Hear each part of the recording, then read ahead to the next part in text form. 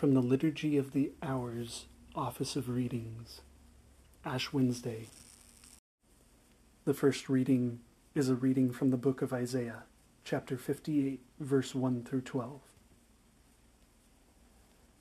Cry aloud, spare not, lift up your voice like a trumpet, declare to my people their transgressions, to the house of Jacob their sins.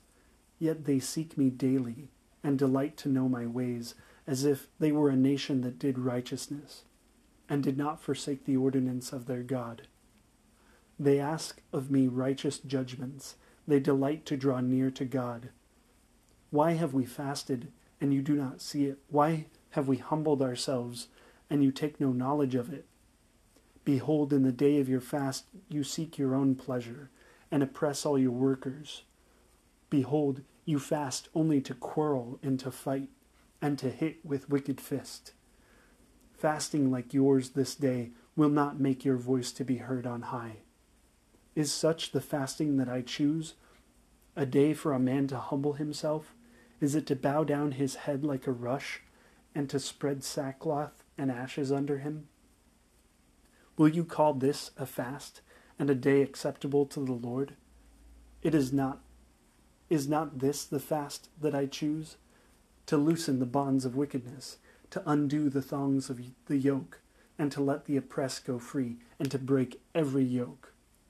Is it not to share your bread with the hungry, and bring the homeless poor into your house?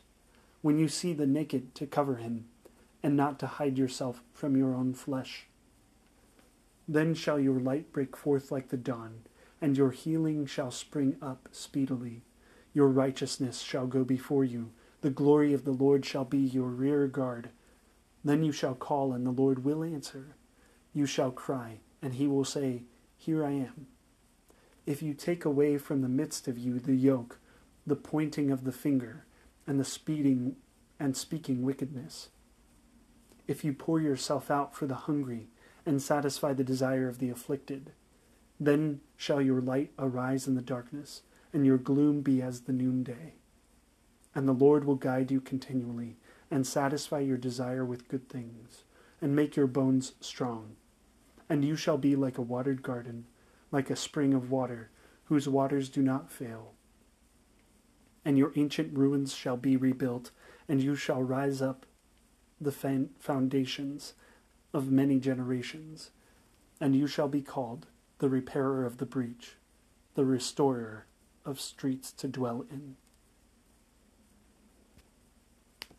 Second reading from a letter to the Corinthians by St. Clement, Pope. Let us fix our attention on the blood of Christ and recognize how precious it is to God his Father, since it was shed for our salvation and brought the grace of repentance to all the world. If we review the various ages of history, we will see that in every generation the Lord has offered the opportunity of repentance to any who were willing to turn to him. When Noah preached God's message of repentance, all who listened to him were saved. Jonah told the Ninevites they were going to be destroyed. But when they repented, their prayers gained God's forgiveness for their sins, and they were saved, even though they were not of God's people. Under the inspiration of the Holy Spirit, the ministers of God's grace have spoken of repentance. Indeed, the Master of the whole universe himself spoke of repentance with an oath. As I live, says the Lord, I do not wish the death of the sinner, but his repentance. He added this evidence of his goodness. House of Israel, repent of your wickedness. Tell the sons of my people, if their sins should reach from the earth to heaven, if they are brighter than scarlet and blacker than sackcloth, you need only to turn to me with your whole heart and say, Father, and I will listen to you as to a holy people.